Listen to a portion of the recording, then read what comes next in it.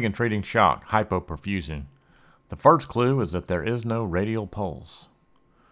The primary survey is how the medics actually meet the patient. During the initial meeting, the medics determine if the patient needs CPR, is conscious, has a clear airway, needs oxygen or ventilation, and is in shock. The first clue that the patient may be in compensated or decompensated shock is the respiratory rate. A rapid respiratory rate can mean respiratory distress or can be an early sign of shock.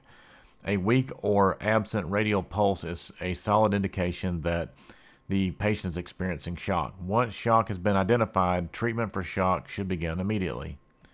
Prevent heat loss by covering with a blanket. Administer oxygen with a non-rebreather mask or bag valve mask. Elevate the feet if possible.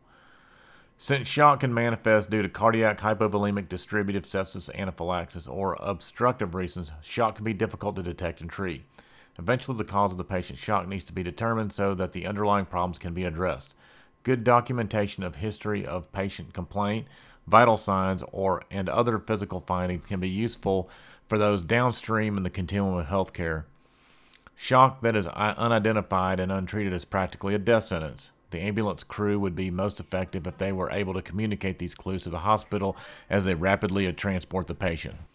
Other signs and symptoms of shock: extreme thirst, restlessness, anxiety, rapid weak pulse, rapid shallow respirations, mental status changes, pale, cool, moist skin, decreased blood pressure. Once the patient has been loaded in the ambulance, the medics will need to be vigilant in their continual search for early signs and symptoms of shock as they manifest. Treating any obvious cases of shock, such as uncontrolled bleeding, and treatment for shock should continue while en route to the hospital.